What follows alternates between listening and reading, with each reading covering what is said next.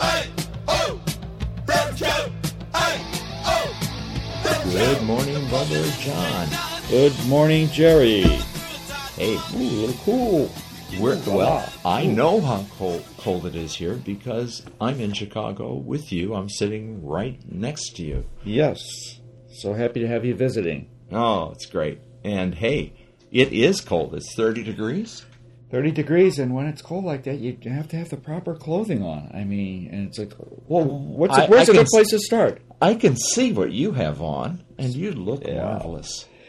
It feels pretty good. It's warm, too. Yes. I can vouch for that. I've got Right. the original. You've got the blue number two. Blue number 2. And we're looking good. We're feeling warm. We're over here in the Gold Coast hanging out, doing a podcast, and we got some cool stuff to talk about. I think we've got 3 excellent topics. We're going to do our typical sports, movies, and fake news. And since the basketball season just started up a couple weeks ago, we felt that on the sports side of it, we could look at basketball and then move right into a basketball movie. Yeah. So that works out pretty well. And looking at things that have happened recently, I noticed that Bobby Knight has been in the news the last week or two with the interviews that he's done. And that kind of piqued my interest, plus the fact that I noticed that Indiana University, where he used to coach, lost their home opener to Indiana State 90-69, the second largest lopsided loss they've ever had for a home opener. Yeah. So put all these pieces together and said, let's talk about Bobby. I'm sure Bobby is kind of in gleeful mode right now since he got fired by IU based on that loss. But what happened was a couple weeks ago, ESPN started it by having an interview with him, and we know how outspoken he can be. So if he interviews, he's probably going to be breaking news sports-wise. Right. And sure enough, he didn't disappoint anybody. he was asked. Somebody mentioned to him that several of the people that fired him had passed away, and he says, "Well, I wish they were all dead." Wow. And that's a little harsh. Yeah. That's real harsh. I mean, but it's just typical. It's typical Bobby Knight. Yeah. I mean, this guy's famous for all kinds of stuff, throwing chairs, having fits. And yanking, pulling his basketball players off the bench, on the bench, whatever. By their jerseys. Yeah. And Joe Buck interviewed him just recently, and he voiced it a little milder, but also had a few other comments in terms of recruiting. And I thought he put UCLA, which back in the 60s had a dynasty program with John Wooden, kind of put UCLA under the bus by saying that they used a pretty slick guy to do the recruiting for him. So felt, well, as we take a look at this, let's kind of look a little bit at Bobby's background. Not a lot, but just enough to get a taste of it. So those who don't know much about him can learn. Bobby started as a high school basketball player in Ohio. Actually was, your typical star of the high school team, but then got a rude awakening when he went to Ohio State in the early 60s because Ohio State had a very good team, and he rode the bench for 4 years. During that time, Ohio State did win an NCAA championship, and one of the things I thought was interesting about him was he was very cocky as a player, and one time he got in when he's playing for Ohio State, and as he scored a basket and he's going down the court, he hollers to the coach, "You should have put me in earlier." And I can tell you right now, if Bobby Knight, the player, would have said that to Bobby Knight, the coach, I don't think the coach would exist right now to be able to, because he would have killed him. Well, it sounds like it. So, that guy's terrible. Yeah. And a hypocrite to boot. And then you see Bobby Knight has this sort of military style to him, and I think part of that has to do with the fact that he took his first coaching job in college after coaching a couple of years in high school with Army. Coached at Army from 65 to 71, and during that time, one of the things I couldn't quite figure out, it said he enlisted. I don't know if how long he was in. If he went to basic training or whatever, but apparently he needed to enlist in order to get the job and have something. But he enlisted as an EM. He wasn't an officer. So, but then what he did is he moved on and took the job we know him for, and that is he took the job at Indiana University, coaching there from 1971 to 2000, and eventually got fired by the university due to an altercation with a student on campus. And I think the reason he got fired is because everybody could see it. He could be behind closed doors in a training, and nobody could see all these shenanigans he's doing with his players and how he's verbally and physically pounding on them. And sure enough, what happened one day is he's crossing the campus, and a student just said, "Hey, Knight, how's it going?" And that's all it took. What did he do to him? Well, what happened was that Bobby Knight went over and said, "Son, you will address your elders as Sir or Mister." And then he grabbed him as he did that. Oh, and wow. Sure, there's the whole campus to see him doing it, and it was sort of the straw that broke the camel's back. Oh, did the kid fight back? Oh, no. It was just a question at a smart-ass kid, not showing the proper respect to Bobby. Wow. And that was enough. So he got fired, and from there he took a job for a few years at Texas Tech from years 2000 to 2007. But through all that, Army, mostly Indiana University, then on to Texas Tech, he accomplished quite a lot. He ended up winning 902 games, the most games won by an NCAA basketball coach at that time. There's been a couple since then that have gone over that, but he held the record when he retired and had 3 NCAA championships, all with Indiana, including the last team to go undefeated throughout the whole season, his 1976 NCAA champ. Yeah, but how many of them had psychological damage? Well, I don't know. Some of these Wow. people, and what their cure for their psychological damage, the players, was to become coaches like him. Yeah, right. So you'll find that he does have a few alum out there, and hopefully, I don't know if they learn good or bad from Bobby. Yeah, I'm not sure those guys should have children. I don't know. This could all go bad. But we've kind of touched on his controversy. Yeah. I mean, if you take a look at it, we could, if you went to Wiki, you could get 2 pages of incidents that took place with him. But I'm going to just mention a couple. Yeah, hit the highlights. Yeah, he very outspoken, vocal and physically. I think the one I remember the most is there was a tournament in the early '80s down in Puerto Rico, and he had assault and battery on a referee, and was thrown in jail. And basically escaped Puerto Rico and was not able, and was eventually tried, without him being there, and was in absence. in absence, and he was sentenced to 6 months in jail. So he's got a warrant out for him. Yeah. Let's just say Bobby's not going to any tournaments down there. Wow, in the near got future. a bench warrant on Bobby. Yes. A bench warrant, a bench warmer. Oh, boy. So, as we take a look at him, I guess one of the things I kind of look at right now as we look back on Bobby Knight is what would happen today if Bobby Knight did some of those things? Yeah, I'm curious. As we take a look at some of his comments. he could be president for sure. We know that. Anyone. Yeah, well, in addition to the fact that I was going to mention, might as well say it now, that Bobby Knight was a big supporter for Donald Trump.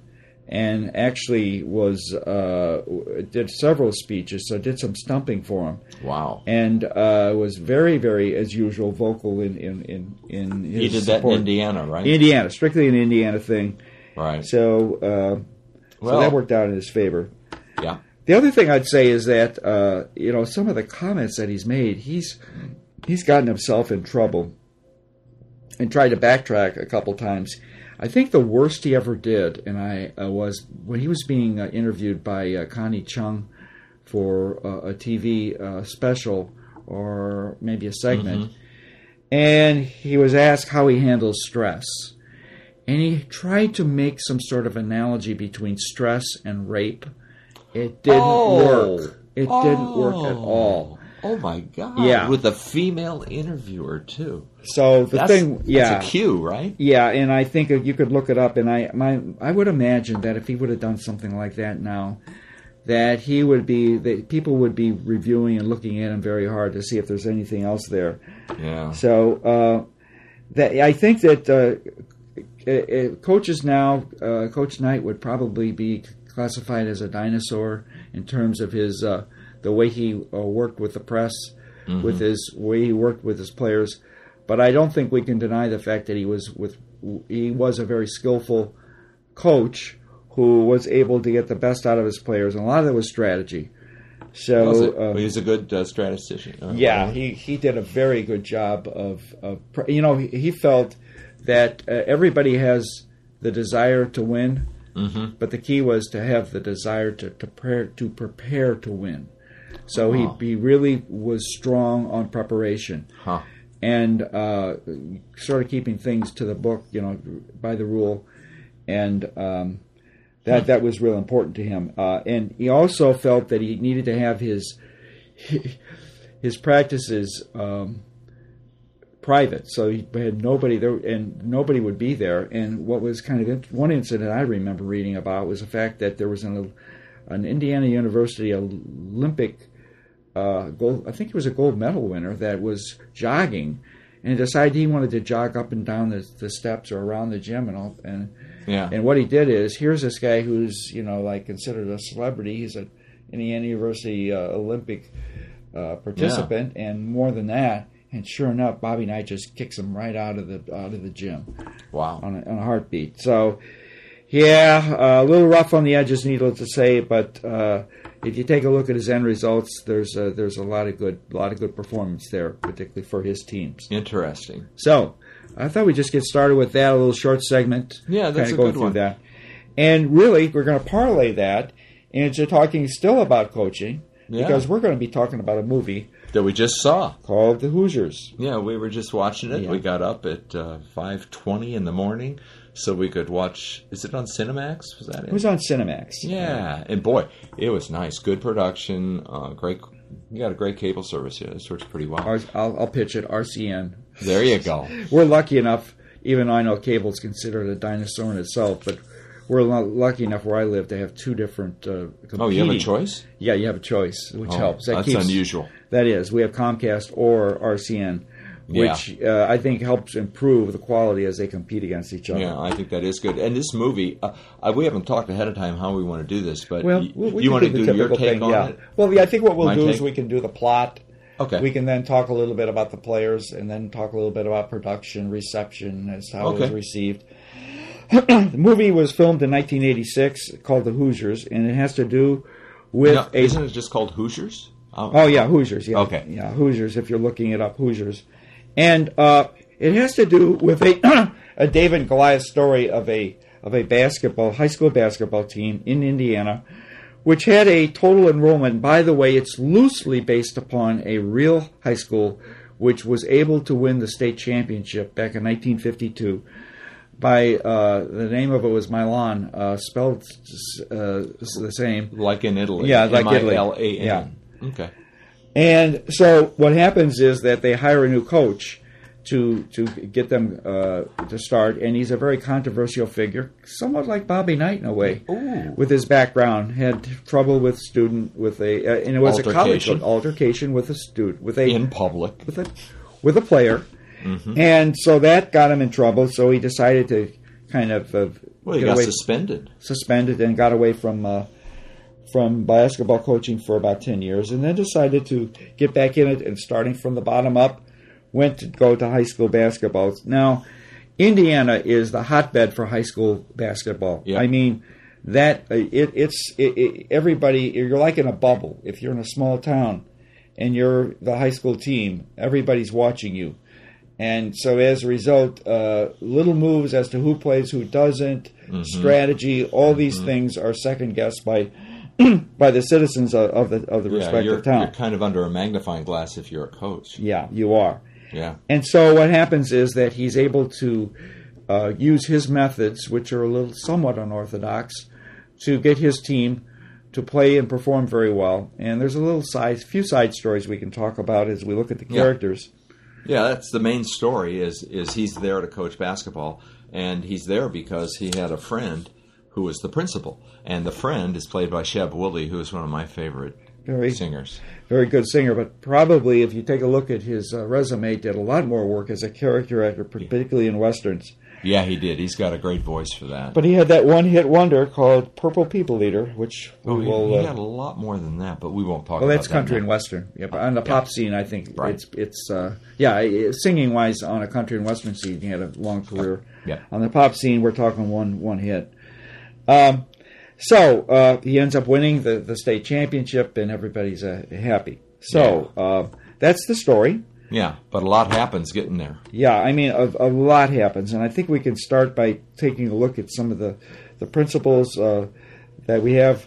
The Norman Dale, who's the head coach, is played by Gene Hackman.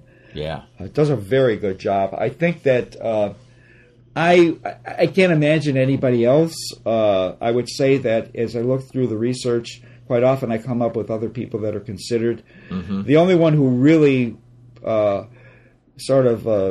pitched for the job and wanted it was Jack Nicholson. Oh, that's interesting. So Nicholson would have been an interesting take, would have been different. Oh, yeah. Would have been as flamboyant and as hysterical as Hackman got. But right. I think overall it did very well. We have a female lead that's played by Barbara Hershey, who is a teacher that, as a result of Shep Willie, the principal, having a mild heart attack, takes over and is assistant principal and plays a critical role in the continuation of in one of the trying times when Gene Hackman might be let go as coach. She comes to the rescue at a town meeting. Yes, so that's key. Barbara Hershey does a pretty good job. I mean, she's got an Andre kind of a crusty character at the beginning that softens up a bit at the end. She made the transition well. I thought. And so that's good. For me, though, by far the best person in the movie is Dennis Hopper. Oh my God! Dennis Hopper, staggering, is a supporting role. He plays he plays the role that quite often these poor kids who do well in their high school, they're under the magnifying glass and they become heroes, and that becomes the highlight of their lives. And that's it. That's all, folks. It's like, what they did in high school. Maybe they don't do well in college, whatever. Now he's a town drunk and he lives off of squirrels. Yes, he's so. Yeah, I mean, it was pretty dramatic. It's a great role, and the great thing is they use him like a seasoning, not too much, right? Just enough, and they really drive the point home. There's a lot of sub themes and overall themes in this movie that you can take away from it, but I think you're right. I think Dennis Hopper has one of the most interesting characters in the whole thing. I have another favorite myself. Yeah, well, I'll just mention a couple more things about Dennis. The fact is that what I liked about him is the fact that this is Gene Hackman as coach kind of shows a little humanity, softness, and also thinking about maybe help common sense, trying to help one of the players. Unfortunately, Dennis Hopper, the father, has a son on the basketball team who's very embarrassed by the alcoholic outbursts that take place, many of them during basketball games. Yep. And so Gene feels that what he can do is he can make Dennis Hopper his assistant coach and give him some respect and dignity. Also, he's a great scout. He knows every team, and he really knows basketball. He knows basketball very, very well, and he has a way of describing it That's kind of fun. It's got a lot of different mannerisms and colloquialisms he uses in order to kind of spice it up. Yeah, it's kind of that Indiana country basketball jargon, And so he ends up having to dry out, and he it all works out for him and his son at the end. But it was a tough time. So perhaps you could enlighten us, Jerry, with your favorite actor. Yeah, my favorite actor actually kind of tips my hand as to how I see this movie. Just as background, although I'm not a great sports fan, I'm a great fan of sports movies. I love sports movies. They have simple, straightforward themes. They have great moral lessons. They have great object lessons. All of it. So that's why I like sports movies. But this one is, among my sports movies, really one of the top 2 or 3, because this thing is extraordinary. The way I see this movie is, it's not really about basketball, it's about something else. And it's about redemption, obviously, Gene Hackman's redemption. It's about Shooter, who Dennis Hopper plays. Yes. It's about his redemption. It's about, relationships. Dennis Hopper's son, getting back together with his father and helping him recover from all his antics with alcohol and what have you, and also relationships. When Gene Hackman got there at the town, I mean, they really did not take to him. He was kind of a Yankee, and he didn't really fit in. He hadn't coached in 12 years. They didn't know why he was there, and most of them, nobody knew about what he had done in Ithaca to his player except Barbara Hershey. Mm-hmm. So then, as time went on, a great relationship with Barbara Hershey and the sport of basketball. Actually, she hated it when the movie started. She ended up loving it. And, of course, yes, she Norman. did. She liked Norman. What's his last name? Norman Dale. Norman Dale. Yeah. So anyway, for me, this movie is the cool thing I think about this movie is the thing you don't really notice as much, and that is religion. The role of religion in this movie is very interesting because one of the players is the son of a tent revival kind of preacher, and he's really hardcore. And he also drives the bus and repaints the bus for the games. Mm-hmm. And what's interesting about this is Norman Dale asked, what's his name? Darn it, the player. It's the player. The player's name I forget. Oh. Anyway, it's the preacher's son. He's a great big guy and a really sweet guy. Strap, that's his name. So, okay. If for some reason I call him Strap. Yeah. Yeah, he's a really neat, nice, sweet guy, and he's extremely religious, but not in a weird kind of way. It's more like in a blissful way, kind of like, he's really an happy, upbeat guy. Like, for instance, he will pray in the locker room longer after the prayer is said. He sits there on a knee and stays praying until almost the buzzer sounds. So he's really got a lot of that, and he says, well, my dad had a vision. God told him to do this thing with the bus, so he did it. And then he looks at Norman Dale after he says it, and he has this look on his face, right? Yeah. Where he's not embarrassed about it. He doesn't think it's eccentric. He thinks it's really pretty cool. And he just goes with it. And there's a game where they're in trouble and all this stuff, and they need to put him in, and he's a terrible shooter. He's not good at all. He's big, though. He's good for blocking and a bunch of other stuff. And Norm Dale tells him, don't shoot, just unless you're right under the basket. Well, he kind of gets this message from God, right, that he's going to save the game, and he does. He makes all these amazing shots. He's a really neat guy. There's an underlying thing about this all through the movie, and then when they finally make it to the state championships, and there's the two preachers there, the one whose son is on the team, and then another one, and they're both really good. And it's Strap's dad who gives the David and Goliath verse from the Bible, and it's really, really effective. And the cool thing about that is that their thing is it's not so much about Christianity. It's not about a particular faith or sect. It's about believing that people can have a vision, that people can feel something real and can change destinies in a good way, without any blowback, without hurting anybody. And I think that's a really great message. And you see this evolution of all the characters. All these forces come together. And at the end of the movie, everyone's changed. Yeah, I think that's the key, is change. When you look at it, the town has changed in the reception to Gene Hackman, the coach. And then you've got the change between Gene Hackman in the way he relates to his players. Yes. There's some change. And then obviously there's the change between the players and Gene Hackman. What's the last line of the movie? I'd have to... I love you guys. Oh, yeah. I mean, that would be hardly something he'd say at the beginning. Oh, not at all. And he's not even on camera, and it's just they're showing the Hickory gym, and you hear his voice that he said earlier in the movie. It was really quite a moment when he said it. It was their last game, and they had their hands in, and they were going to do their thing, and he just said it. It just really hung there.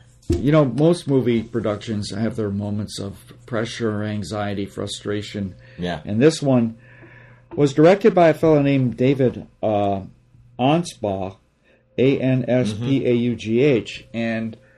he is from Indiana.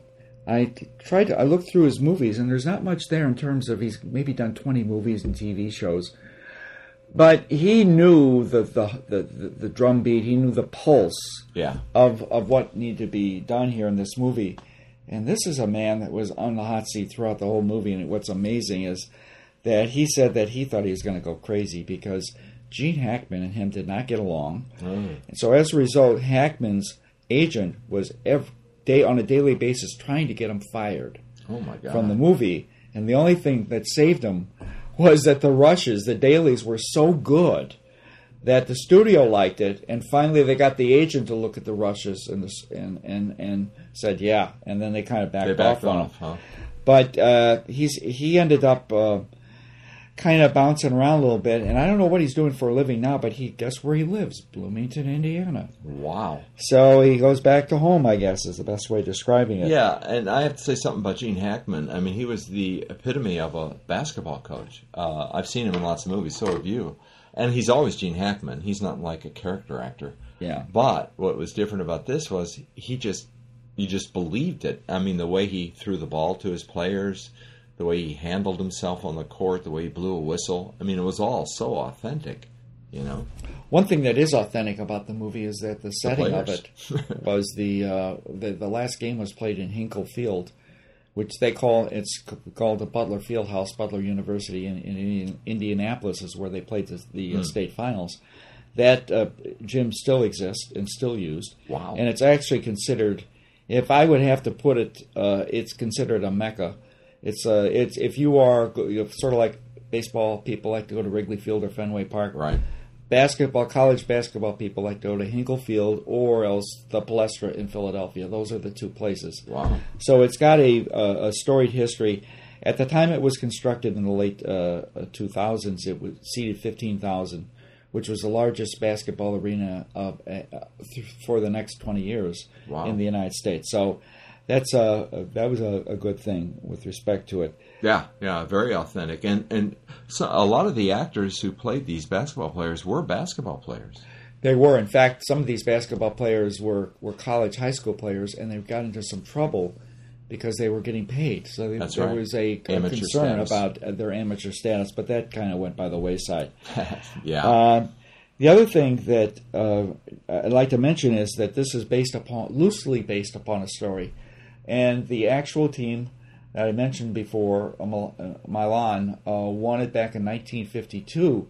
What people don't realize from the movie, it looks like this is they came out of nowhere. Well, actually, They were a very good team 2 years before, for the 2 years preceding that. Wow.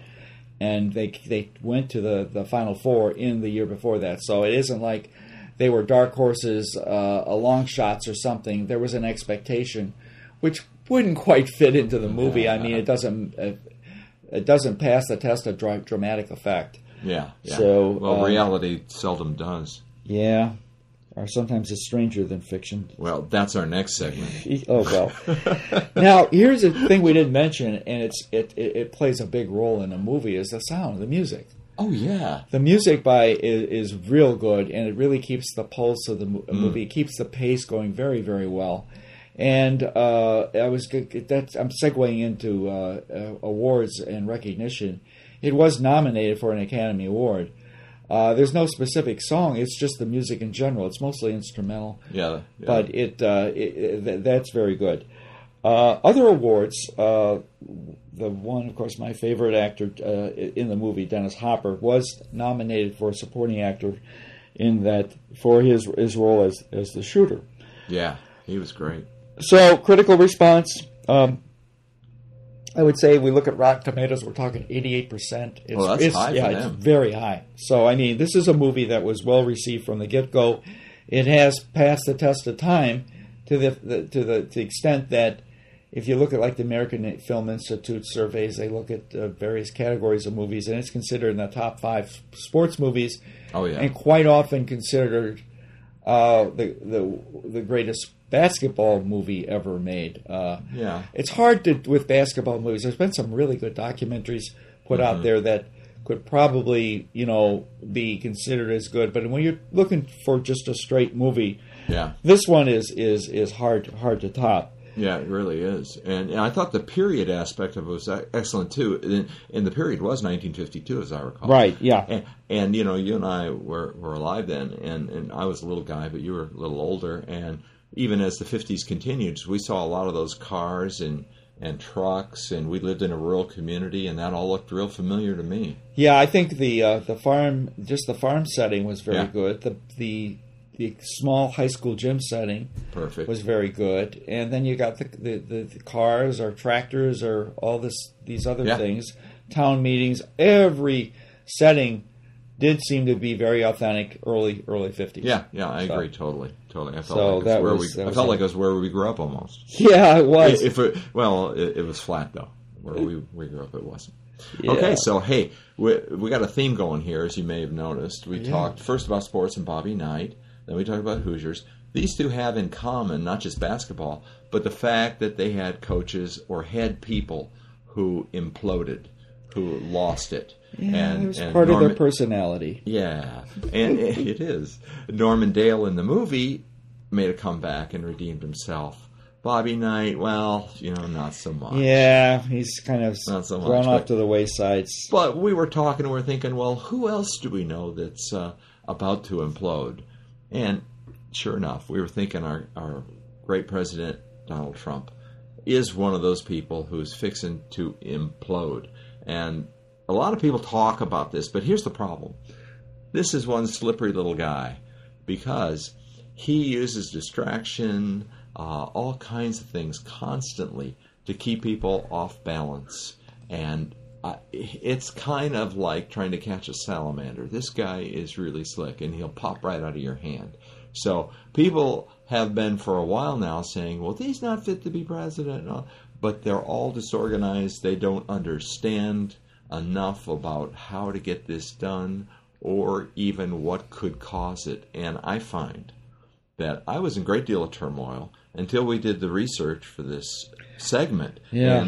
And we kind of really got the points. Here's the things that are threats to Trump. Here's what can happen to him. Yeah, here's the threats are one thing, and we can see those out there, and they're nice. It's nice to talk about them to see how they could eventually end up, which is what we're going to do. And understand them, yeah. And to understand the threats.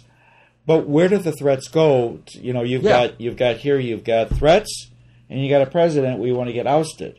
How do we get to the ousting of the president is the critical question. So what we're going to do is kind of talk a little bit about the threats, and then finish up with that process by which we would get rid of the president. And there's more than one way that this could happen. Yeah, and of course this discussion is tantamount to sedition. So that's one of the good things about recording it live. The NSA can't pick it up over Ringer that we usually use, right? So that's right. We could fly under the radar on this one. So we're going to let it go. We're going to let it fly.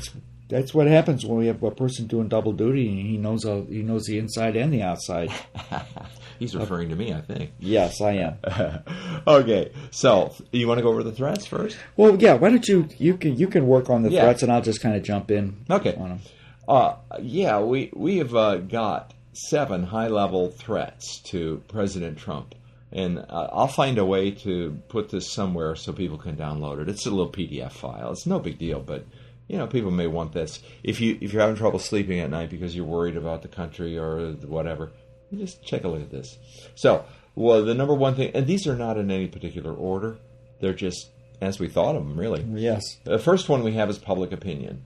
And this is pressure that even Donald Trump feels from time to time. And this includes polls, protests and movements, and also the media in general. I think we all know he hates the media. He does. And the reason he hates them is because, they tell the truth. And they fact check him and catch him when he doesn't tell the truth. And the polls, I would think he's discouraged by the polls by now, but he's not, because as long as he has his base, he figures he's okay. But it's still, I've noticed recently, there's a couple examples even in the last week where he responded to pressure. For instance, with the big game hunting thing, he tried to, of course, we all know what his agenda is. Let's just get that out of the way. Undo everything Obama did. So one of those undos is, hey, you can kill an elephant and bring its tusks and head and stuff home, no problem. So he had to undo that this week because of public pressure. Well, so it shows you it works. I got a couple of things to say about this section on public opinion. Number one of the reasons he isn't too concerned about public opinion because he wasn't that popular when he was elected president. You're right.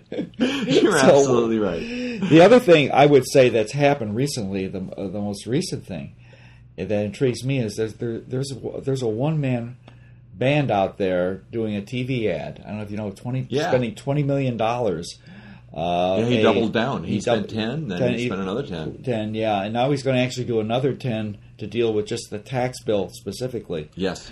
But Tom Steyer, I think his name is Steyer, one of these traders that has made a bundle, and this is not actually his first foray into funding for public opinion. He also has thrown a lot of money as a Democrat towards PACs and also specific Democratic candidates. Yeah. So I think that's kind of, when you look at the public opinion, what's happening now. That, and of course, we've got the.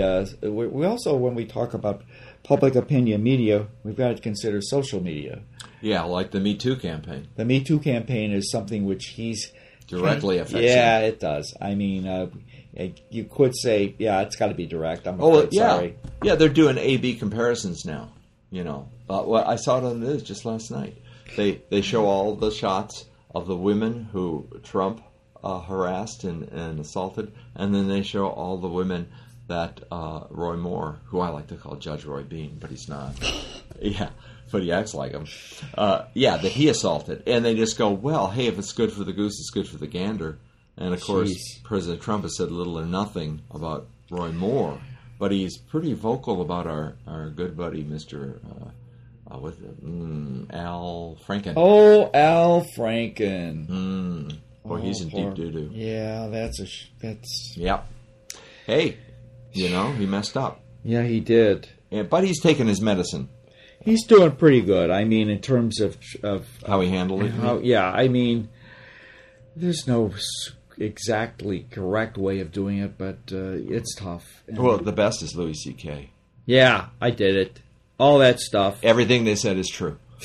Wow. Or it's all true. That's all he said, just 3 words. And you know what? As a result, he's not going to be on they're not going to bother him that much because there's nothing controversial in he said. Well, how can we respond to that? I mean, he's out of it, right? He's hardly on the list anymore. Yeah. And his stuff was, pretty weird.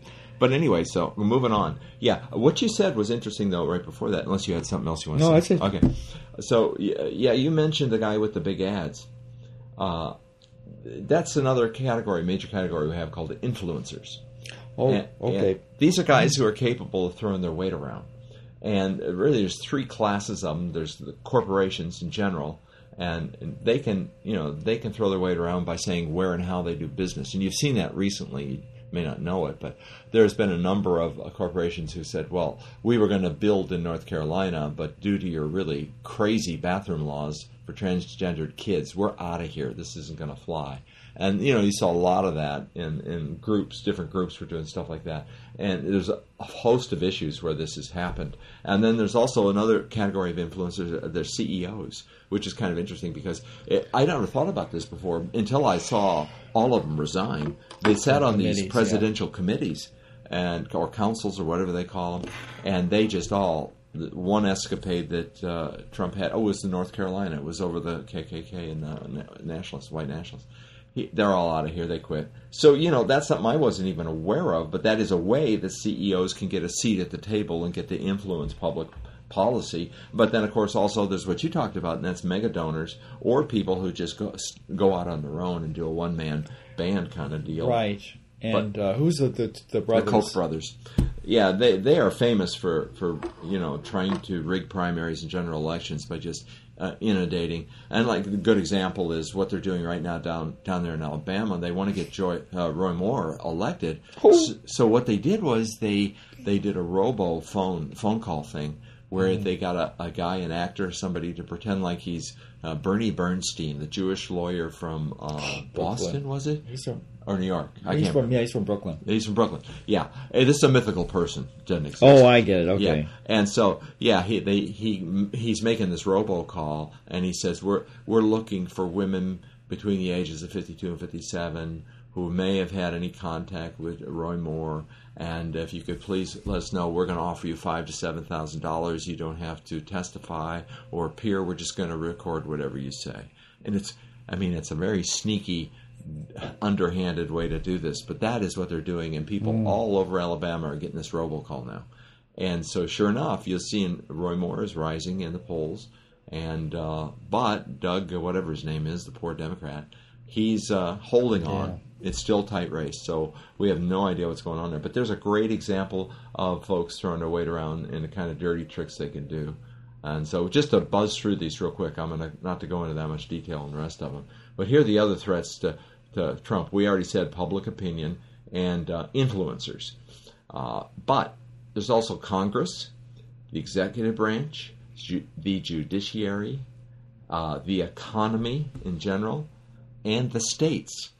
Now, each one of these have all their own pressure points. And again, I'm not going to go over all of them. But the main thing is Congress can limit presidential power. It can limit what he can do. Mostly, they don't want him pressing any buttons that lead to a bomb. So there's an in-between position that could be taken. We may not be able to get rid of him, but we might be able to tie his hands.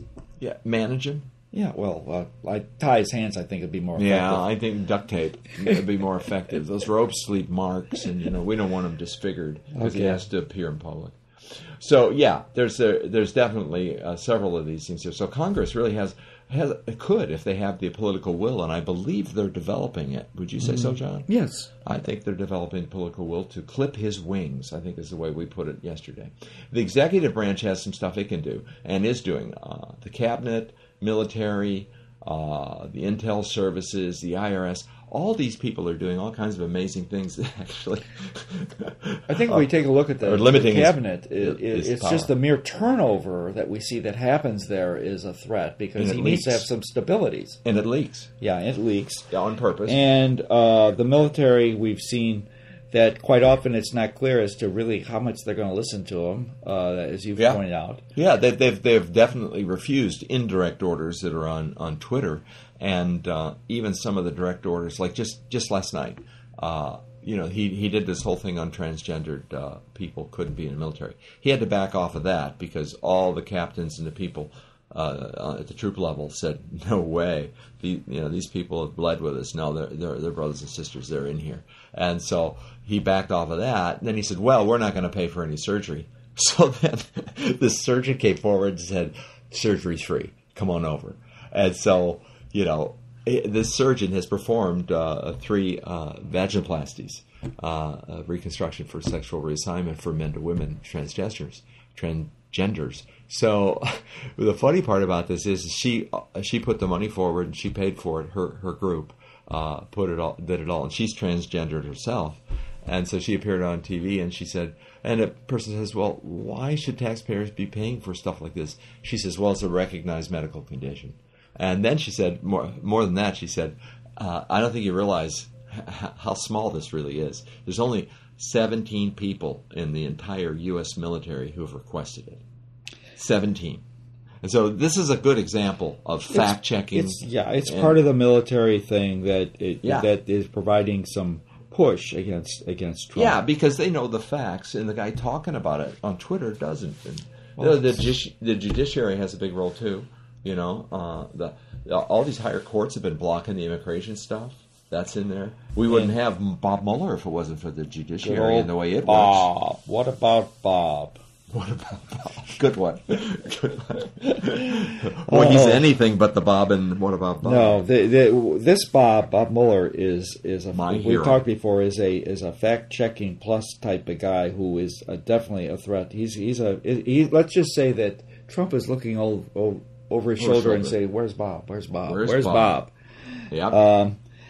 The other thing I wanted to mention is that, and this kind of fits into it. Bob is doing a great job of, and we've talked about him already, so we shouldn't talk a lot about him. But the information he's collecting and the way he's going about it is a threat to Trump without a doubt. So. Oh, and he's so effective. Again, we talked about it. You're right, but he knows when to hold them. He knows when to fold them. How about foreign influence? Where is that coming from? Yeah. Imagine that. Yeah, there's this big country called Russia, I guess, that he seems to be really pals with Putin. It seems like he's a Putin pal. He's a Putin pal. Oh dear. Oh, but John showed me this story yesterday. Yeah. I couldn't believe. He said, "Jerry, we've been doing this all wrong. We have the total wrong understanding about President Trump." And he does this stuff to me all the time. This is called a setup. And so he shows me this article in the Sun-Times. Oh, God. It's like the bottom line is Trump. Well, what appeases, what satisfies, what makes him happy, what pushes his buttons? Flattery. His big ego is just a sponge, saying, "Bring it on. Say the nicest things about me." Please. So I had this idea that what we need to do to kind of get him off base and maybe catch him off guard is to flatter him so much, kind of kill him with kindness. Well, John, you're thinking outside the box now. And yes, and I was going to call the campaign would be called "Pucker Up for the President." In other words, kiss his ass as much as you can. Pucker up for the president. Yeah. It's got that thing, which is always funny. Yeah, it's got a nice rhythm to it, and it's just a thought. And I mean, I sometimes read articles in the paper, and all of a sudden my imagination gets carried away, and I think that's what happened. Well, John, I think I'm going to write the song. Pucker up for the president. Don't you agree? It's got a great rhythm. It does. Oh, we'll get it out there. Okay. All right, so, and then one of the things people don't think about much is, everybody knows that the economy is, of course, a pressure point for Trump, but so far it's been working in his favor. The numbers actually look better. Yeah, and what's happened here, but the threat lies in the fact that where is the economy going to go when they don't pass the tax bill? Because the crystal ball guys at Wall Street are looking at the fact that we're going to get some punch in terms of financial performance. Yes. From the benefits that Trump is going to provide in the tax bill. Yeah. And let's face it, he's still trying to pass his first bill. He didn't pass health, so now he's working on his tax bill. But the crazy thing about the tax bill is they did one in the House that passed the House, and of course the Senate gets it. And I don't think I've ever run into a more dysfunctional group of people than that Senate, because rather than taking the House bill and doing something with it, they tore it up. And they rewrote their own bill. And they added the repeal of Obamacare into it. Well, that's a flashpoint. I know. It's going to make the process a little bit longer. What's happening here is that it's going to assure the outcome. Well, it causes you to go another step, which is a compromise bill, which then has to be redone in the House and then done in the Senate. Well, not just that, but it's never going to get through the Senate. Well, that bill might not. I mean, I'm assuming that if it did, even if it did, and that's a big if, obviously. Yeah, it is. They would have to then go through the reconciliation, they call it. Yeah, the compromise tax bill would have to be formed. Yeah, and then it'd have to be signed by the president. But the big thing here is that I think that could have been a good bipartisan bill. Because it's something everybody's interested in. I think there's a lot of Democrats who would back a good tax reform, but they weren't included. And a lot of Republicans weren't included. This was another one of these midnight surprises. And they're trying to act like they're being more open now, but they're not really. And they've added all this stuff to it. And I just don't see how they can get it through. I thought I saw where 12 senators, at least 3 days ago, were not going to back it. And now that they've added health care to it, I think it's made it worse. I don't know why they did that. That's so crazy, Oh, hey, this failed 3 times. Let's try it again. Yeah, I think it's just an end around that they're trying something a little different. But actually, quite often that's the way bills go, is where they go through this compromise route. Yeah, but it's a different environment now. Everybody's hyper aware of everything, partially because of the president. He keeps like a big spotlight on everything that goes on in the government. I think usually these guys can fly under the radar, but I don't think they can anymore. There's one more thing I wanted to mention that's near and dear to John's heart, and that is the role of states in pressuring Trump. Local government in general is very important, and I think we see it mostly in the sanctuary cities where this is a big tug of war between Trump and the Department of Justice with Jeff Sessions as to what we're going to do in terms of these dreamers, and so that's just a good example. Yeah. But the governors are also kind of working. They realize that, hey, look, if Trump is not going, if they're not getting anything done at the federal level, let's start working at the state level. And I think we talked about state level last week with opioids. Yeah. We've talked about mayors and the importance they are with FEMA and disaster. Jerry Brown with EPA and climate accord. Climate right now. In fact, I've mentioned several times in the next couple of weeks there's going to be a summit of of all the mayors in, to address the Paris Climate Agreement, which that Trump basically walked away from, to see that we can maybe get that. Well, he'll be humiliated. I mean, that's the bottom line here. Is he's been worked around entirely, and and then there's not to mention the redistricting. Now, the way the redistricting thing happened and the pressure he's going to feel from this is he did a pretty good job. One thing he did do is he got someone on the Supreme Court, which was kind of amazing when you look at it now. But he did that, and he thought, here, I got my guy. Well, it turns out that this whole question of redistricting along racial and economic lines is illegal. Right. It's going to, in other words, as much as that might be done in terms of legislature and law, it's going to have to run through the courts. It has to be constitutional. Yeah, it has to get through the courts. It has to pass the smell test, and it's going to go to the Supreme Court. It's fixing to. And the thing is that this Gorsuch fellow, a lot of people think he's gonna vote against it. That he's going to agree with, hey, this ain't right. And I think that's probably the kind of guy he is. I don't think he's Trump's man. And in general, these are lifetime appointments, these Supreme Court guys, and they don't need anyone's friendship or patronage. Yeah. So they can vote their conscience once they get in there. And they do change. You'll find left guys go right and right guys go left and middle guys go in both directions. So those are the threats that he faces right now, and they are formidable and they are real. And if you feel yourself getting lost, just pull out your handy-dandy bro show guide to impeaching. Did I say that out loud? I can say that. That's right. We're not on the. Well, we haven't gotten to impeachment yet. Okay, that's John, take us there. The well, the fact is that we can have all these threats, but what is the end result here that people are threatening? Or why are they doing that? Why is somebody spending $20 million on TV? Yeah, it's to get rid of the president, and they use the word impeach the president. Mm-hmm. And we're going to talk about several different ways that the president can get ousted, but the more common, familiar one is impeachment, and this is a difficult process. Number one, it's not a cakewalk. We've had two presidents impeached, but you get impeached in the House, and then that's sort of like getting charged, and then you go to trial in the Senate, and you get, is he guilty or not guilty? At this point, we've had two presidents have been impeached, but when they got to the Senate, both of those were considered non-guilty. That's Andrew Johnson and Bill Clinton.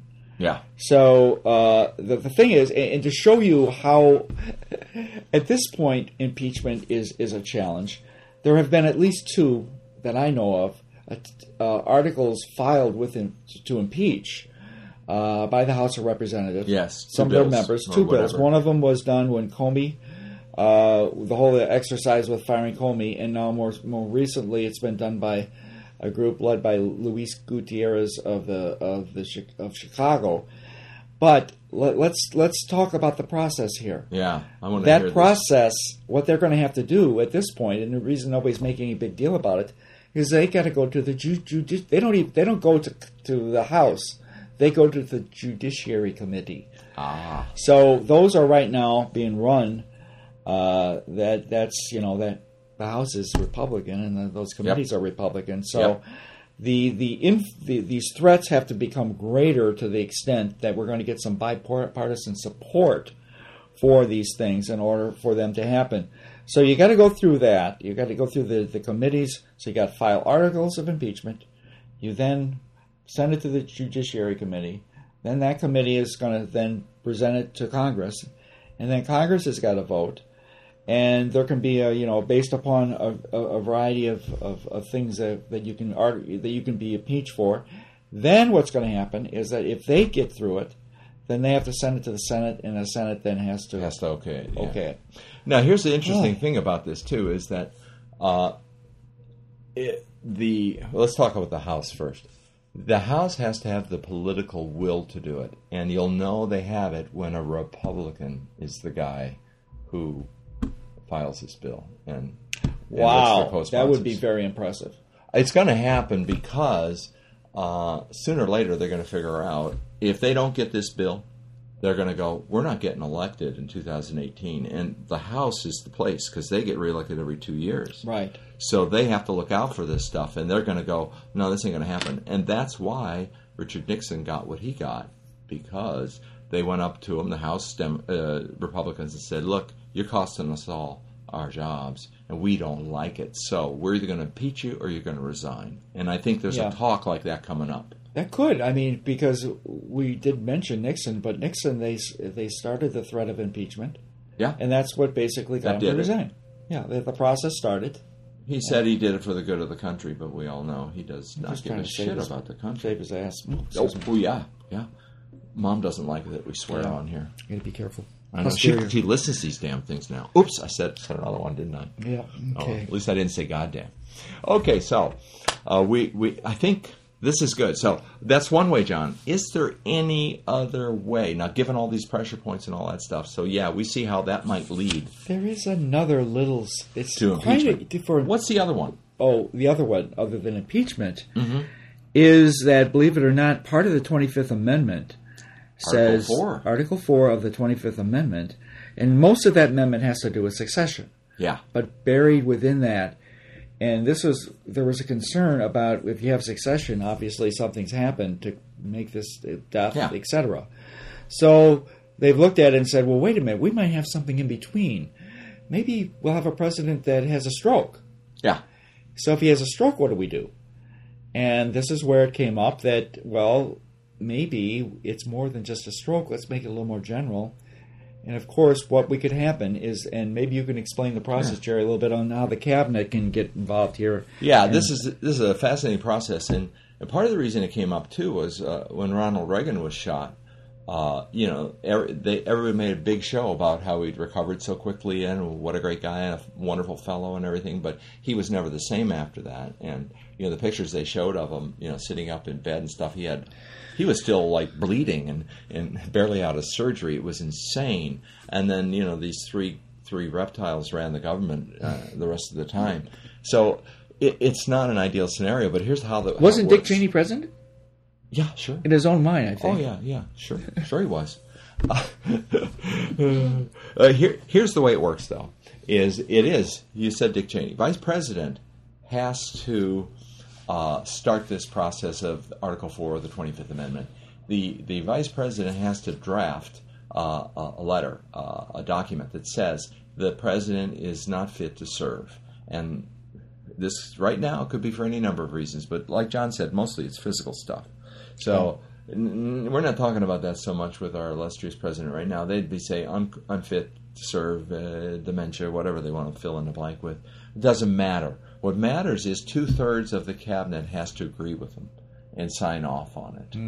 And then after they agree and sign off with it, then it goes to the Speaker of the House, and he has to sign off on it. Then it goes to the President pro tem, but you can't be the President because the President of the Senate is the Vice President, and he's the guy who started this. So it goes to the pro tem. Then let's say all that goes.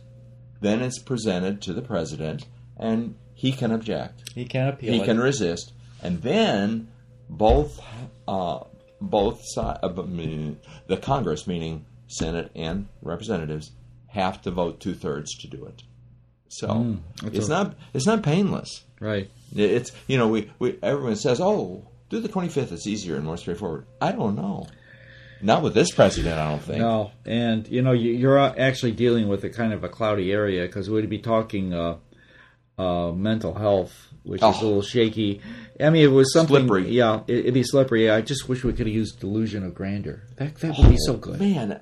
But that's considered a good thing. Yeah, I guess. Yeah, that so many of the bad things are good things now that we can't use those. But I think in any case, I slept better last night, John, because of this. I thought, well, we might not go to hell in a handbasket after all. And, there's something going on here and I can track it. I guess that's me. Yeah. I have to track things. I like to know where I am and what's going on. I just think that we need to, when we hear people use the word impeach, whether we need to slap them, I think. We need to understand ourselves that this is a long, lengthy process. And if we impeach a president and then convict him, in the Senate, that will be unprecedented. It'll have never happened before. Exactly. Now, that doesn't mean, of course, we can't force the pressure on him like they did with Nixon. Yeah, and it's more likely to happen if he were a normal person, but we all know he's not. I mean, really. Yeah, I mean, he'll go down to the last swing, probably. Who knows? So we'll have to see.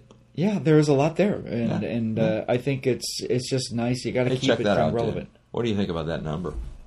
Sweet. We're going to come in right at a minute. Do you feel good about that? I feel real good. I feel real good about that. So we're going to sign off and say adios. And John, so long. Farewell. I'll talk to you tomorrow. In fact, I'll talk to you after this is over. Yeah, we're right here. Okay. Have a Later. good one. Bye-bye. Bye.